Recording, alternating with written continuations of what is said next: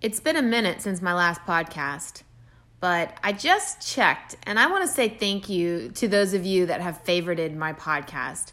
It's kind of funny sometimes because, you start something and you think nobody's listening, and I did a podcast on that. Is anybody listening anyways? But, the thing is that it takes consistency, and trust and, entertainment, value, all that stuff that people continue to listen to you. So thank you for favoriting my podcast. We are getting ready to ramp it up again. I've got a guest coming on. We're going to be talking about narcissist abusers.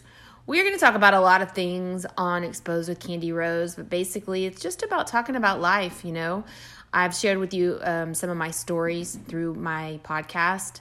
Some of them talk about drugs. Others talk about being abused.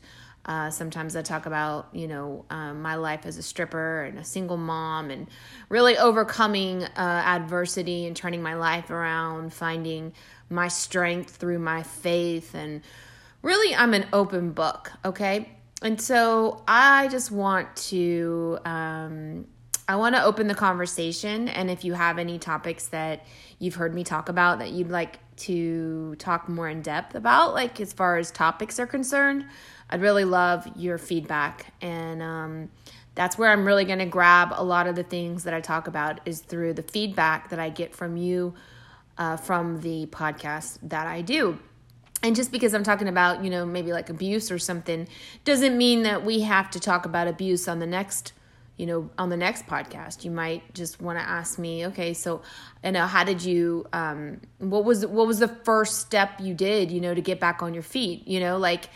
It can play off of different topics, can play off of different topics. So I am completely open.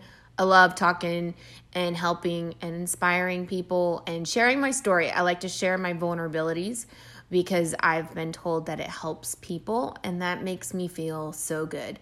In fact, it's a feeling that no money has ever made me feel. No amount of money that I've ever made makes me feel the way I feel when I hear the responses or the feedback from my community that I've helped you in somehow. So with that being said, thank you. Just want to drop a quick message and